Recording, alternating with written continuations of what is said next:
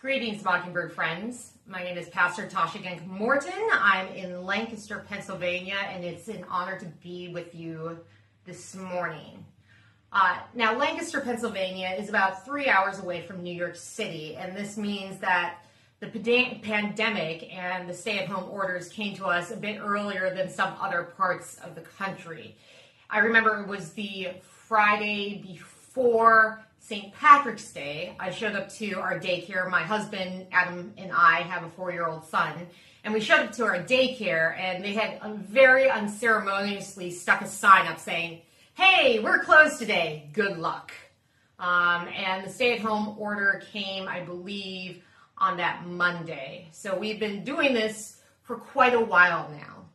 And anytime there's this massive shift in your life, whether you get married or start a new job, you have a new kid, often when this happens, there are all these new expectations that come crashing on all of us at once, and it's absolutely crushing. I remember when this all started, I was at home, I was watching over my kid, we're cooking however many meals and snacks at home, we're cleaning, the dish pile is just astounding, and anytime you're doing anything, you feel like you should be doing something else, right? So I'm watching over my kid, and I'm teaching him something new, and I feel like I should be working, so I'm failing at my work, or I'm working and I parked my kid in front of the screen and I feel like, oh no, I'm going to ruin him for life, and all these voices in our head telling us you're not doing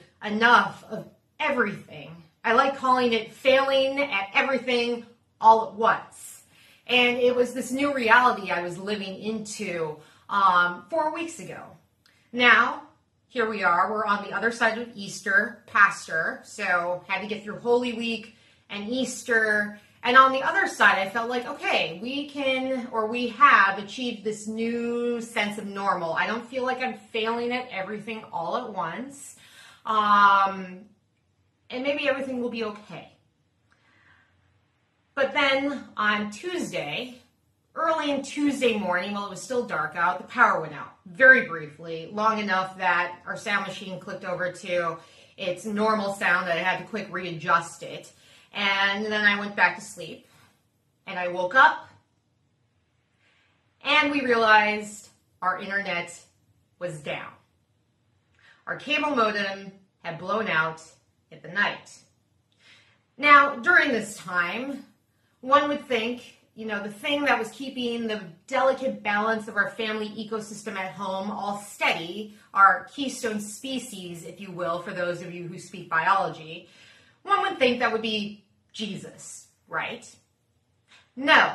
It turns out the only thing holding our family together was the internet.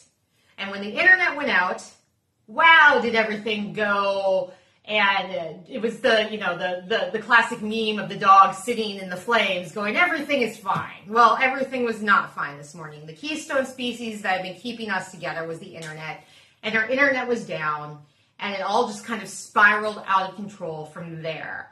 Everyone was mad and snippy and yelling and crying, and nobody was keeping it together that morning. I had run out to buy a new modem. We had to set it up. Adam had to spend way too much time on the phone trying to get it working.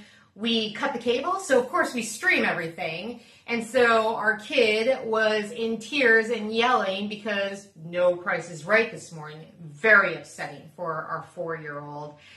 And it was just kind of a mess. Any semblance I had that we were fine, that everything was fine, that we were going to get through this had just dissolved with that power outage and the realization that our internet was down.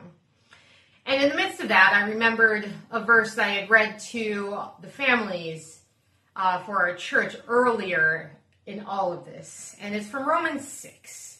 And it says, "For sin will have no dominion over you, since you are not under the law, but under grace."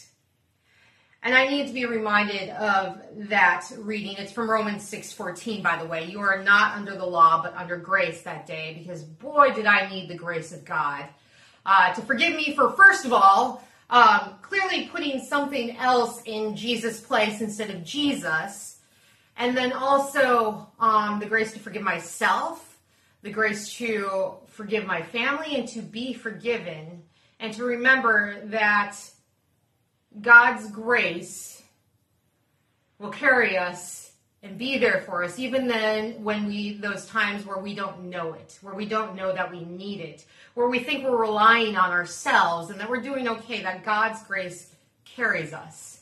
And I have no idea where this devotion finds you today, where you are. Maybe you're thinking everything's going okay. Maybe you're having a day of panic. Maybe you're feeling like there's no way we're going to get through this. And even in the midst of this, I hope that you can feel that you are not under the law, but under God's grace through Jesus Christ our Lord.